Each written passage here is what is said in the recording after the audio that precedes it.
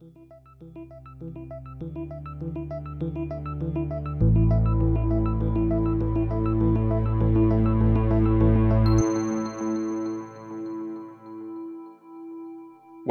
to another episode of the Untangling Web3 podcast, and the first episode in 2024. So this is the first time we've crossed the boundary of a year in the show, Alec. This is very exciting stuff. How are you? How's your Christmas and festive period been? Yeah, it's been good. I feel somewhat well rested, definitely well fed, and now I'm sporting a nice new tash to differentiate between 2023 and 2024 for all our listeners. How was your Christmas, Jack? Yeah, very good. Definitely feeling a little bit heavier, but definitely refreshed. So all good. And yeah, I'm glad you've got a new look for our viewers for the new year on YouTube. So yeah, that's good. So obviously we had over Christmas we released our review episode, right? Looking back on 2023. I think it was great to just take stock of what year it had been, right? Because so much had happened in 2023, and as we said in that episode, we couldn't have been held to any predictions at that point. But now we're gonna try and do something very new for us, work out what's our outlook for the coming year, so that maybe in 12 months' time, fingers crossed, if we're still here, we can look back and see how wrong or right we were in our predictions. Yeah, I think this is going to be heavily related to the review of last year. Like in the review, we inadvertently spoke about trends, right? Trends from the start of 2023 and all the way to the end of 2023. And I think in 2024, we're going to see a continuation of a lot of those trends. But hopefully we'll give a bit more than just a follow-up of the review. We will come up with our own predictions and insights. But yeah, I think the first one is definitely something we spoke about in the review and probably some of the hottest news in the Web3 and definitely in the crypto space right now. It's around the Bitcoin spot ETFs that are coming out and the general kind of consensus of the end of the big winter and bear market that crypto experienced towards the start of 2023. We said in the review episode, the last episode, that there'd been a lot of layoffs, a lot of people losing their jobs because of this downturn in crypto, which had kind of been assisted by general market trends, general fears of recession, but also maybe a change in focus towards AI. And it seems like we're really coming out of that now. Like, I think a lot of it is to do with the ETF approval that's coming, not just for BlackRock. They're saying early in January that a lot of these ETFs are going to be approved. In the likelihood that people are estimating from Bloomberg is around 80% in early January, in the first 2 weeks of January. And like we say, it's not just BlackRock that are applying for ETFs now. There's a lot of different applications. I saw one from a company, I forget the name of, it was Bitwise, a prominent cryptocurrency investment space, right? And I hadn't even known they were applying for an ETF, and they've already raised 200 million in seed funding for the ETF on the acceptance and approval by that Bitcoin ETF, which is crazy. Wow. So these are big numbers that are coming into the space right now. It's one of the biggest things we're going to see, right? We expect the approval, and we expect 2024 to be a big boon for institutional players moving into the crypto space. Yeah, it feels like a lot of people have just been kind of holding their breath and waiting for January to roll around, right? Because, as at the time of recording, so we're recording this on the 2nd of January, and I've seen people speaking about, the 10th or even earlier as the kind of approval date or decision date, let's say, potentially. So we should know pretty soon, one way or the other, what's happening. But, as we said previously, lots of people are kind of treating it like a foregone conclusion. I think a lot of people need to, in a way, because they're hanging a lot of hopes for how prosperous a year 2024 will be and how advantageous it will be as a year for Web3 in general on whether or not this gets approved. Because as you say, this will be the real, I feel like, a tipping point in institutional adoption, massively legitimizing Bitcoin and all the other kind of cryptos as an asset class, right? As an alternative investment. Because this will effectively let people, at least in the US and presumably after that, other places in the world, it'll let them start putting money directly into retirement funds that are indexing effectively on the price of Bitcoin, which is huge. It's kind of crazy to think that we're even talking about that, but this, I think, would set the tone. And while we kind of put this first, this is going to be a huge thing, and it's a prediction that can come true or not very quickly for us. So we can at least look back on this shortly. But I think a lot of what will happen in 2024 and how it plays out will depend on the result of this. How much people are willing to go for other crypto ventures off the back of this. If the main regulators are starting to see this as a legitimate option, then I can imagine this kind of reviving a lot of the Web3 and Bitcoin based businesses that maybe have been tentative and thinking about, do we move out of the US? Do we have to look elsewhere? It'll give them renewed hope, I think. Yeah, I'm looking at my Coinbase now and looking at Bitcoin, and it's at about 36K, which is the third highest it's ever been, and by far the highest over the last like two years, basically. I've seen predictions that of people like Tim Draper, obviously he's a big proponent of this, but a general investor anyway, not just a full crypto bro, who thinks it could go to 250K in 2024. And I know we try and stay away from a lot of this speculative stuff, but I think more and more I've realized it's not just about confidence in the space and institutions coming in. It's also about like if these companies that are largely saying you have a company that's tied to the success of Ethereum, whatever. If you have people that are investing in the space and investing in the tokens specifically as well, that also means you have liquidity to invest in research, to invest in projects, to invest in the utility as well. So this isn't just about market cap. It's also about where the money can actually go to actually provide real utility and add value, which is the whole premise of point of Web3, right? Yeah, this would be effectively a bit of a lifeline for a lot of the other kind of utility-based businesses to come back and start building with renewed confidence, I think, for sure. And yeah, it's no way of getting around it. It's going to be a hugely significant moment in the next few weeks whenever this does happen. Knowing the world, it will probably be delayed months and months, and we'll be wrong on our prediction of the date off the bat. Yeah. But yeah, this plays into the larger narrative around Bitcoin as well, right? Some people saying it's a pure store of value rather than the payments kind of system that it was designed to be. So it will play into the narrative of it being a hedge asset, right, as well, because there's the world's in quite an uncertain place right now. You've got the US election coming up as well, amongst all the other geopolitical events going on. So I think combining a new way of investing in and getting price exposure to Bitcoin and other assets, that will be, completely dovetailing with where the world's going at the minute. You can just imagine, again, no financial advice here from either of us, but you can imagine that those two things are kind of just almost coinciding at the exact right moment for something to happen. Yeah, the hedge against inflation is a big one, especially with a lot of the world potentially experiencing a recession in 2024, 2025, sorry. That's what predictors are saying right now. I think the US is probably going to avoid one, but generally there's going to be a lot of people that are hard hit in the coming years, right? And I think, like I say, the one aspect of that is hedge bet on BTC, but also that could mean that people don't tend to invest in higher risk assets like Bitcoin. So kind of it works both ways. Another trend that kind of fits into this whole narrative is around the de-dollarization that's happening around the world. And it's very unlikely we're ever going to see a full de-dollarization, especially of like, say, the Western world and South American places like this. But there are people, maybe specifically in Africa and Asia, that are looking to peg to, stable assets that aren't necessarily controlled by one government like the US. And I think, Bitcoin is potentially providing an avenue to do that. And I think it just adds to the whole trend and importance of Bitcoin going forward. But yeah, I think it's going to be a very promising year in 2024. Definitely not financial advice, but let's see what happens. It seems promising right now. Yeah, very exciting. I mean, maybe we'll even see other countries go the way of El Salvador, right, and start making it legal tender. If it comes to that level of institutional adoption, you can imagine that being a further boon for the industry. So while we're on the topic of Bitcoin and big events and predictions for 2024, so this is actually one of those special years in Bitcoin, right? This is one of the halving years. So just for context, and we've kind of touched on it before, but I don't think we've ever gone into the details. So 2024 is one of the, a bit like being a leap year. It's on the 4-year cycle roughly of the Bitcoin issuance halving. So when Bitcoin started, miners would get 50 Bitcoin at least for every block they mined. Then around 4 years later, that halved to 25. Again, 4 years later, halved again. And then we're going into the ending of another cycle now. So I think it goes down to 3.125 Bitcoin, which is quite a lot less than, back in the glory days of Bitcoin back in 2009. But this is a really big event, right? Because this is a change in the economics of Bitcoin in a sense. But it's also a planned change, right? It's something that we've known about in advance. We've known about this date since 2009, right? This is basically part of how Bitcoin is issued as part of the design of the system, that every 4 years approximately the issuance of new Bitcoins halves until we get to this fixed supply that everyone talks about, 21 million Bitcoin. But yeah, it's a big significant moment, and I'm interested, what are your thoughts on this, Alec? Because there are different people will say it's going to be, great for the Bitcoin price because maybe that's happened in the past, but how significant do you think that is?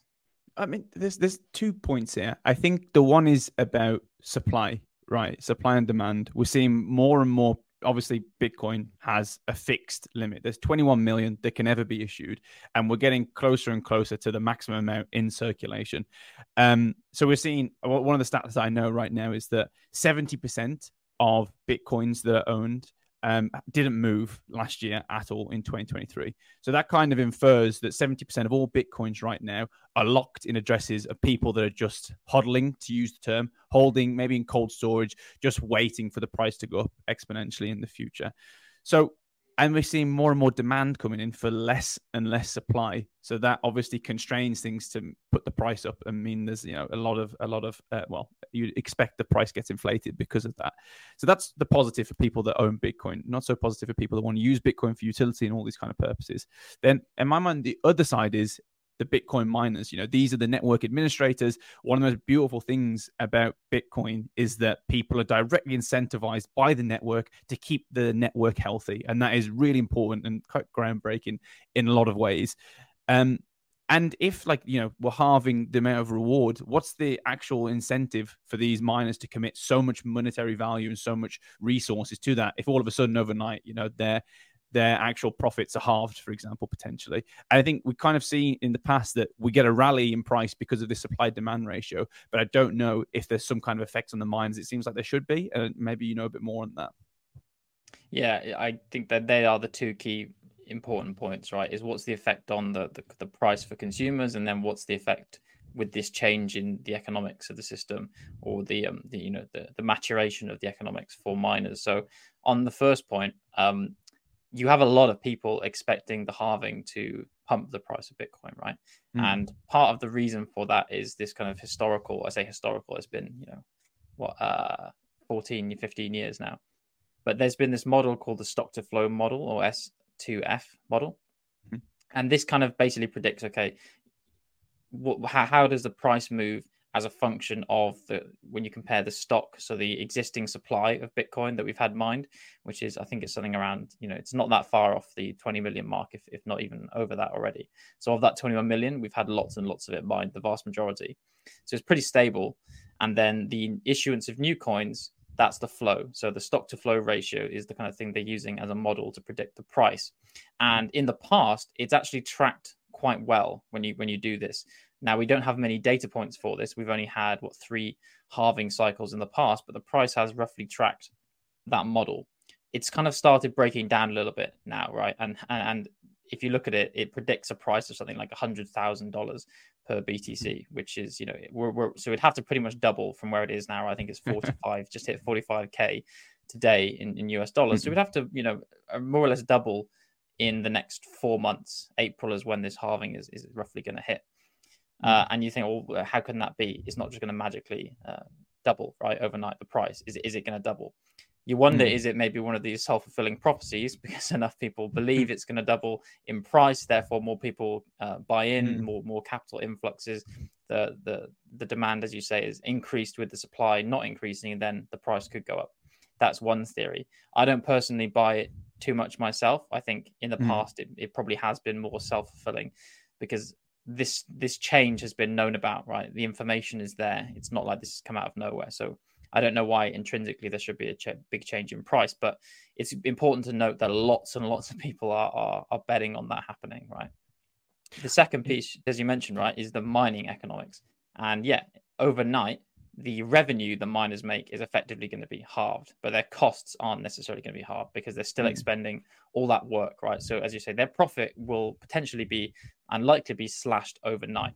And this is where you see the model of transitioning Bitcoin from a system that you have this coin issuance, bootstrapping the system, to then moving to a transaction fee based system where instead of this issuance, which we've always known will die out, you'll go into just the fees collected from transaction fees. And we know that fees are very high on Bitcoin right now. But in order to keep the same profitability, let's assume the costs don't change overnight dramatically, because it's hard to see why they would, then you're going to need the fees to account for double what they do right now just to keep profit parity. So it's an interesting one. I think it's potentially, we did see, I think in previous halvings, quite a big change in hash power around that time, because miners have to react to the profit they can make. But yeah, it's going to have a big effect, I think.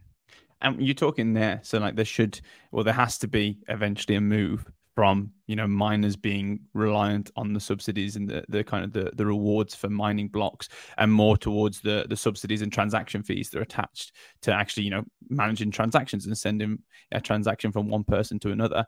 But what we've talked about previously is that BTC is gold. The point isn't that you're transacting often. A lot of people are transacting once and then holding. Like I just said, 70% of all holders in the last year didn't move their Bitcoin whatsoever. And we've kind of got into this debate originally where the original white paper talks about this electronic cash system, and cash is meant to be moved around, right? It's meant to facilitate everyday day-to-day transactions. And there's been a narrative change, and it's kind of hard to see the exact point at which that happened, but it seems more and more now it is about just buying once, storing away, and then proving ownership 5 years down the line.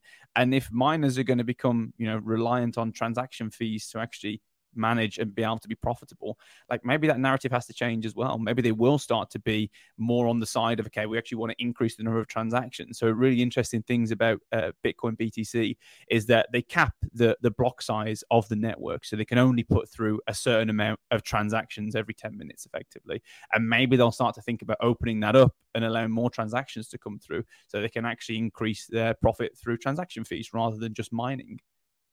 Yeah, it's a really interesting point, right? It does throw back in this idea of the block size debate, because, as it stands, if miners wanted to maintain the current profit level and costs don't change overnight, then they're going to have to seek more fees. And given the cap in block size, that just means passing the cost on to users. The average cost of transacting will just go up, right? I've seen murmurings of the block size increase being talked about again, right? And that's been a very taboo topic for 5 or 6 years now at this point, since the Bitcoin Cash fork in 2017. So that's kind of been off the table for a long time. And now there are factions emerging. We've seen also this debate, which is very related, around ordinals, right? This NFT schema on Bitcoin that's kind of exploded in the last year in 2023. And now people are moving to kind of effectively ban doing that, because it takes up a lot of block space. People are willing to pay the fees for their NFTs to go in, but then that limits the number of practical transactions other people can make. So the miners shouldn't really care. They just get money for whatever goes in, right? But it begs the same question. So will Bitcoin end up moving to a larger block size like we see with Bitcoin Cash, Bitcoin SV? It's very interesting. And I think if that could be one of the big effects of this year and the halving, is that debate just blows wide open again, which would be very interesting to watch.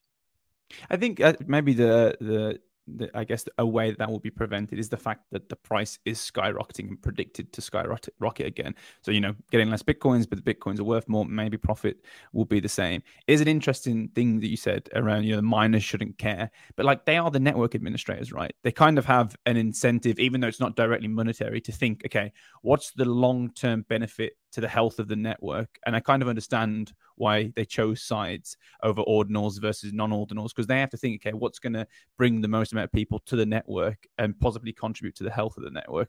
They are this network administrators at the end of the day, and they have to make decisions that will make sure the network is sustainable and will work long term. So it's quite interesting to see how this will break down in the future as well.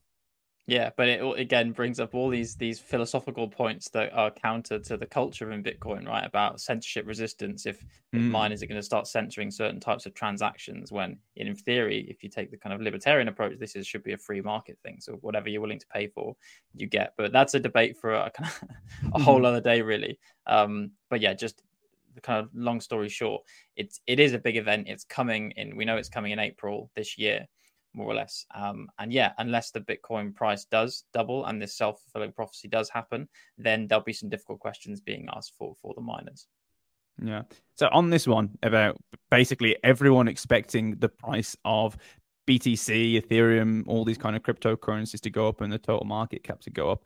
One thing that's kind of that's, I guess, a motivator in a way for CBDCs. And I think this is another really big area that we're going to see hopefully come to actual practical tangible projects coming out in 2024.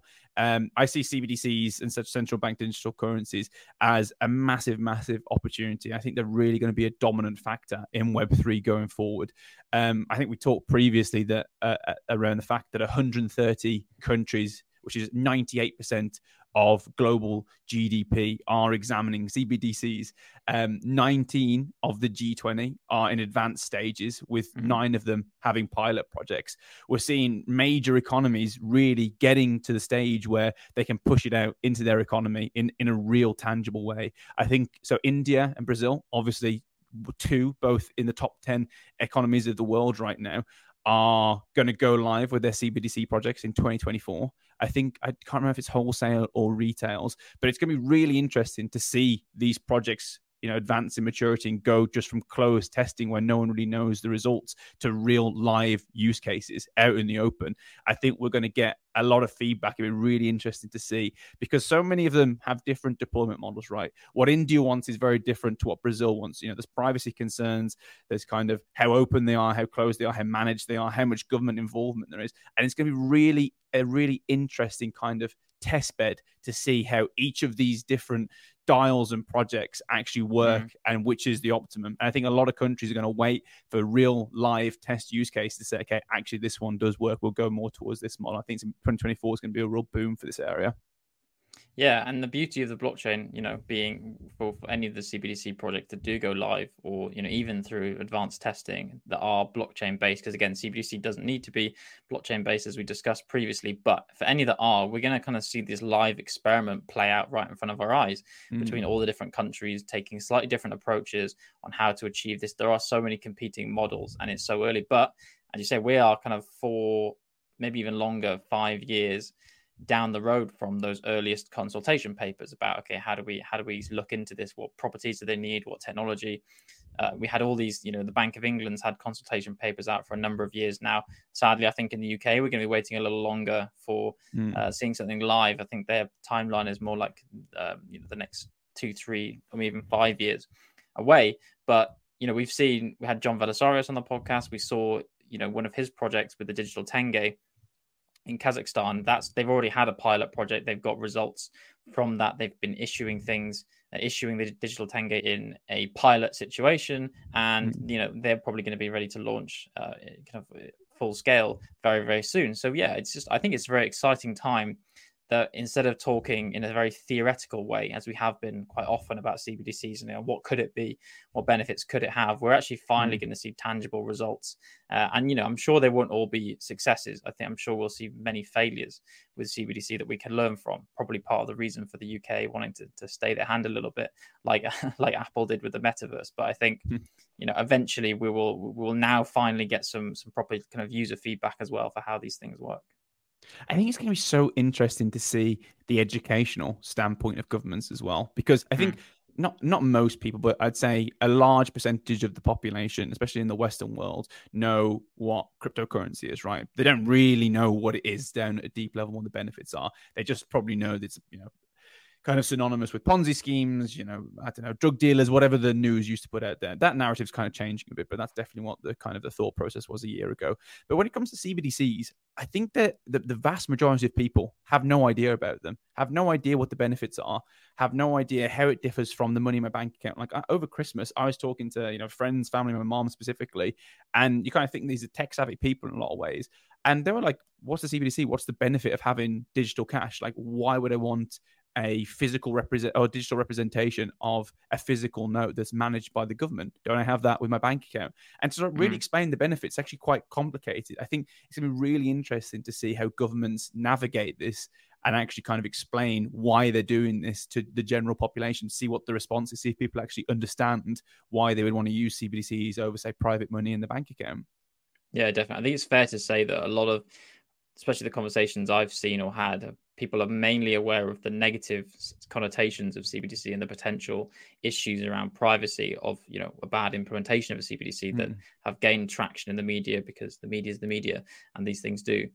But yeah, it's going to be nice to potentially have some success cases to demonstrate the benefits in a way that, it helps the educational side massively, because now you have something that is clear and live and working, hopefully, if they do go well. So speaking of Apple as well, right? I think one of my big predictions for next year, let's say, is that potentially the metaverse will live or die by the hand of Apple, right?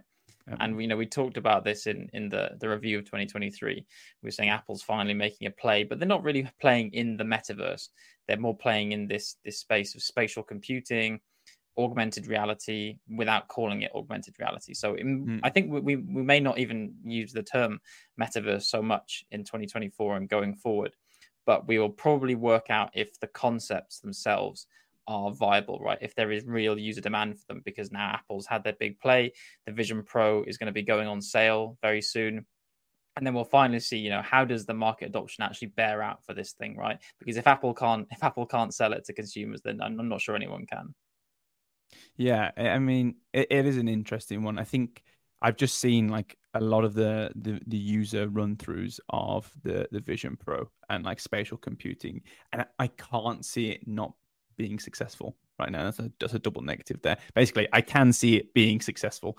It just looks so incredible, and I think the idea of like Moore's law, chips are getting smaller and smaller. That's what everyone's saying. It's like they're going to become more wearable, more mobile, more portable, all these kind of things. But you still want space, and like space is a premium. Especially, you and I both live in London, Jack.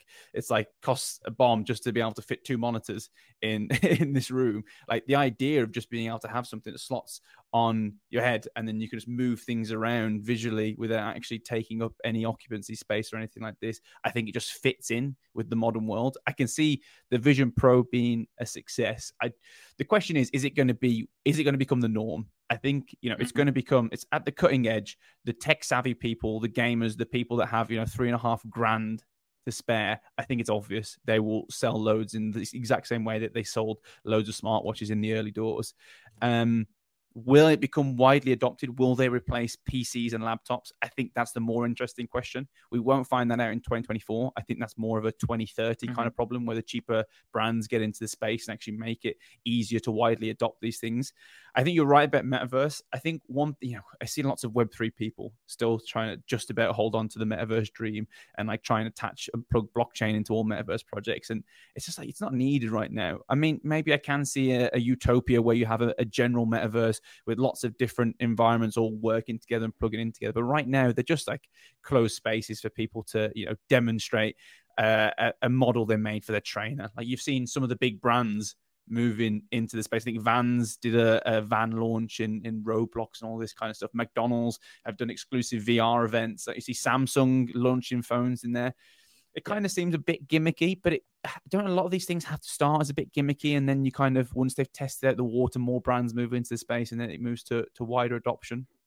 Yeah, I mean, because in the metaverse, you've kind of got you've got a real problem with the fact that you've got the technology being tested and finding its feet, as well as the market, right? The market for the technology, and where is it best applied? Who has the real demand for it? That's also never been quite as clear as it has for other things like digital assets and other aspects of Web3, digital identity, for example. So I think the way Apple's going about it and kind of almost taking it back from this big social space, and kind of I think they're focusing more on how it impacts people personally in their personal lives, just improving day-to-day things, augmenting the life they have, right, through technology, as they always have done with most of their consumer products. I think we'll probably learn from what happens this year with the Vision Pro and who adopts it and what it gets used for. We'll probably work out a lot more about the market than the technology, I think. Yeah. I think so. I think it's inevitable that AR, VR, spatial computing, hardware moving into this kind of realm is inevitable. I think there's so many applications that have been widely understood for quite some time now, and the hardware's getting to the stage where it can be done on a mass scale. I think that's inevitable. The idea of the metaverse and services and so much of everyday human life moving into an open digital world, that still seems quite far away. And even if it does happen, it's really not going to be for 10, 15, 20 years, I don't think. But it's still possible. But 2024 is definitely not the year. So yeah, well, let's hope we get another 14, 15 years at the podcast, Alec, and maybe one day we can be predicting that will be the year it takes off. So this crappy little mustache will be a great big bushy beard by then, and probably graying. Yeah, I wouldn't advocate growing it quite that long. Okay, so the next one, if you haven't heard of it, AI, artificial intelligence. That's where we've talked about it a lot on this podcast now. But I think one of the things that we're going to see next year, well, sorry, this year now in 2024, is a lot of the issues that come about from it. I mean, we've seen like the sexy things, the ChatGPT taking over and everyone instantly understanding how AI can be used for their everyday life. And I mean, like 75% of top organizations are planning to use it in some form or another in 2024. So this thing is going to become norm. I mean, basically norm, I think now, but it's going to become even more entrenched in our everyday lives. I think one of the things we're going to see is some of the issues that come about because of that in 2024. I talked about it a bit previously. I know you resonate with this, Jack. Deepfakes, they are everywhere. And the AI boom has kind of made it even easier to deploy these on kind of a mass scale, and even trickier to differentiate between what is fake and what is real. I think the upcoming presidential election is going to be an absolute mess. I really believe there's going to be so much fake news that's pushed out there that there's going to have to be some push from tech, from regulation. It's going to have to be some kind of combined effort to really work out a way to caveat and control deep fakes and fake news using AI. I think this is going to be a really good, I say good year, a positive growth year for the overlap between blockchain and AI, purely in terms of provenance. We can talk about all the other things, but I think just from a provenance perspective, using PKI to link the trusted source to the content created, there's definitely going to be a massive push in this year for that. Yeah, I think I agree with everything you've said, right? And I think for me, the big difference between 23 and 24 in terms of this AI and blockchain convergence that everyone's talking about is that in the last year, we've seen a lot of people talking about the ideas, the concepts. We know, blockchain will be great for AI in all these different ways. It'll be the safety rails that help us use AI in an ethical and safe way, for all the reasons you mentioned. But I think 2024 will be the first time we will see actual implementations of these guardrails in practice, I hope. I haven't seen too much of it yet, but I'm sure there are plenty of companies building this right now. Everything from the data provenance side to, using digital assets for the incentive systems, even distributed social media plays into this, right? How you can work against the deep fakes from a kind of social network algorithm perspective and changing the incentives of that. I think that will, even though not directly related to AI, will still be part of that same conversation. But first and foremost, people very much see, I think quite rightly, blockchain as being core in the data side of AI. It's going to be supporting auditing the data sets themselves, how you procure data, and also then auditing the algorithms themselves as well. We talked about this quite a lot.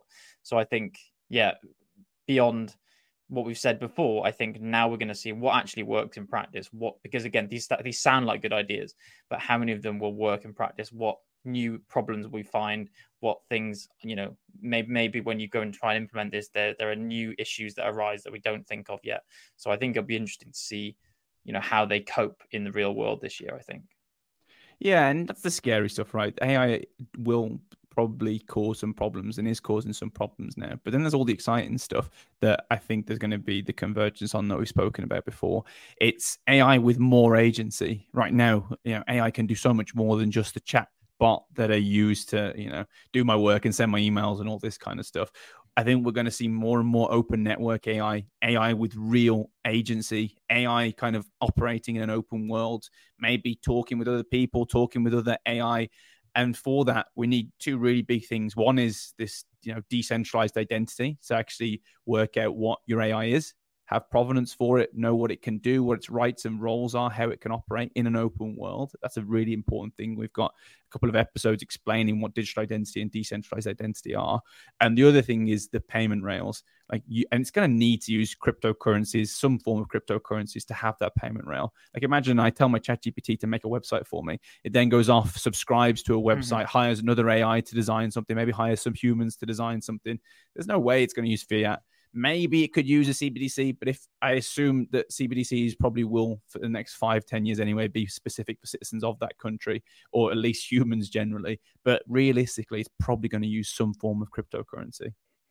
Yeah, they're definitely massively important topic, right? I think one of the interesting things we saw at the end of 2023 was actually, I'm not sure if you came across this one, but there was a ruling in, I forget if it was Europe or one of the other patent jurisdictions, but basically that you can't have an AI agent as the named inventor on a patent, right? They're basically saying you can't say an AI came up with this patent, yeah, because it doesn't have like the same legal rights or definitions and all these other issues that come with it. But that's like that's the leash being applied just from the legal perspective to the technology of AI. I think blockchain is going to provide a much longer leash for lots of these other applications, right? It's going to be able to say we can use AI safely, but maybe with a bigger remit actually than you think, because people are more cautious right now. The lawmakers especially are cautious about how much free reign you give it.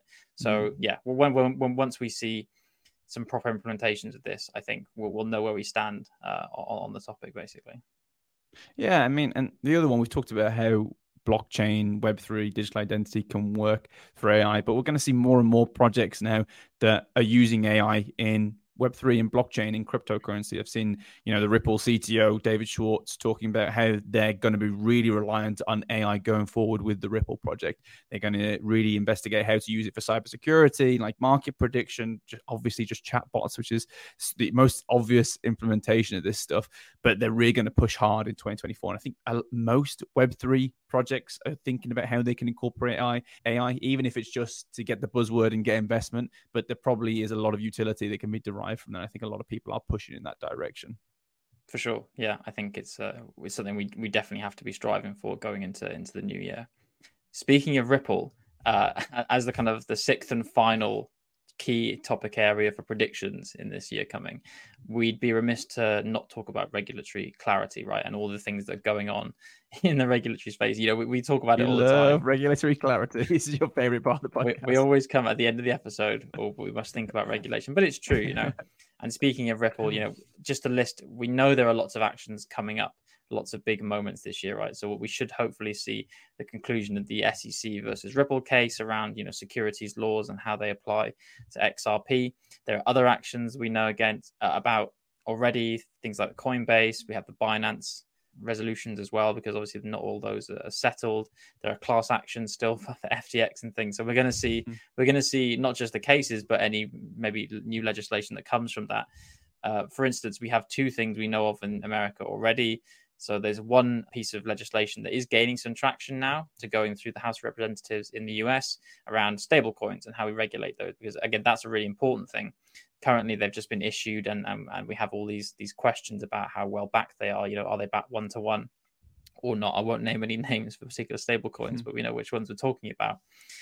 So the potential for proper regulation on these aspects. Also, there's crypto crime crackdown bills coming in. So there's one, I think, that's potentially going to go through the Senate in the US, which is obviously being partly motivated by everything we've seen with FTX and also now Binance. So yeah, I think this could be a prediction any year we do this show, right?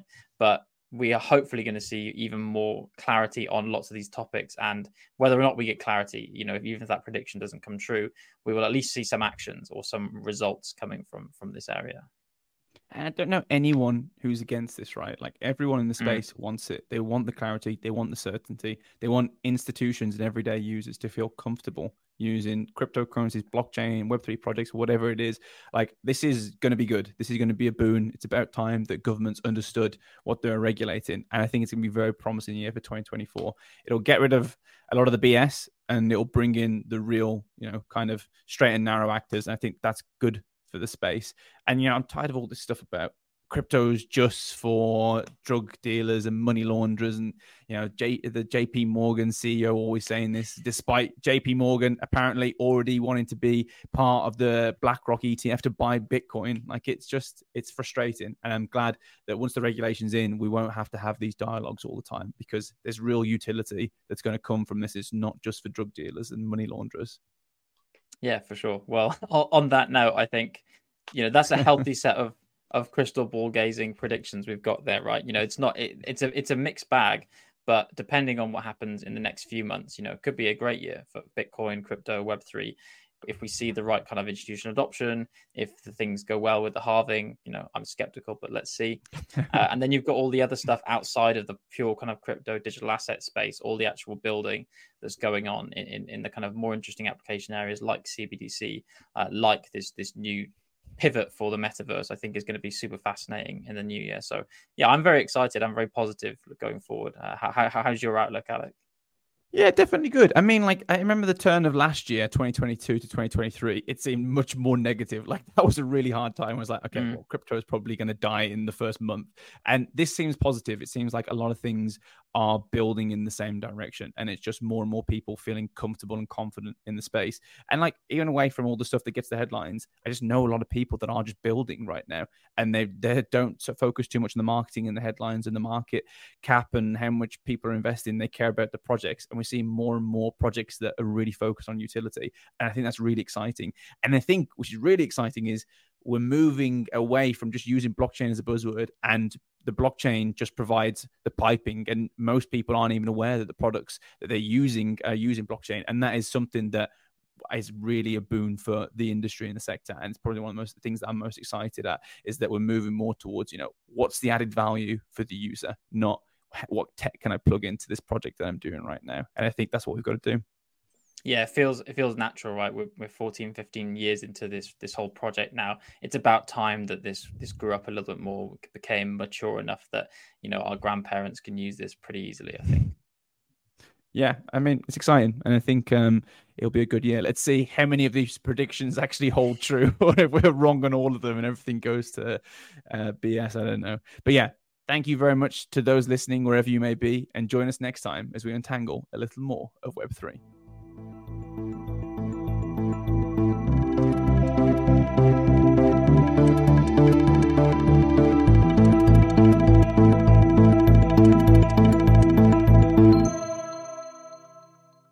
Thanks for tuning in to another episode of Untangling Web3, produced by Emma Camilleri.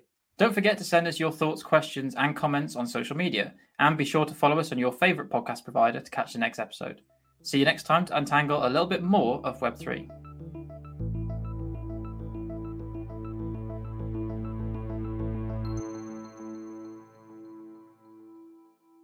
The views we express here are our own and do not reflect the views of our employers.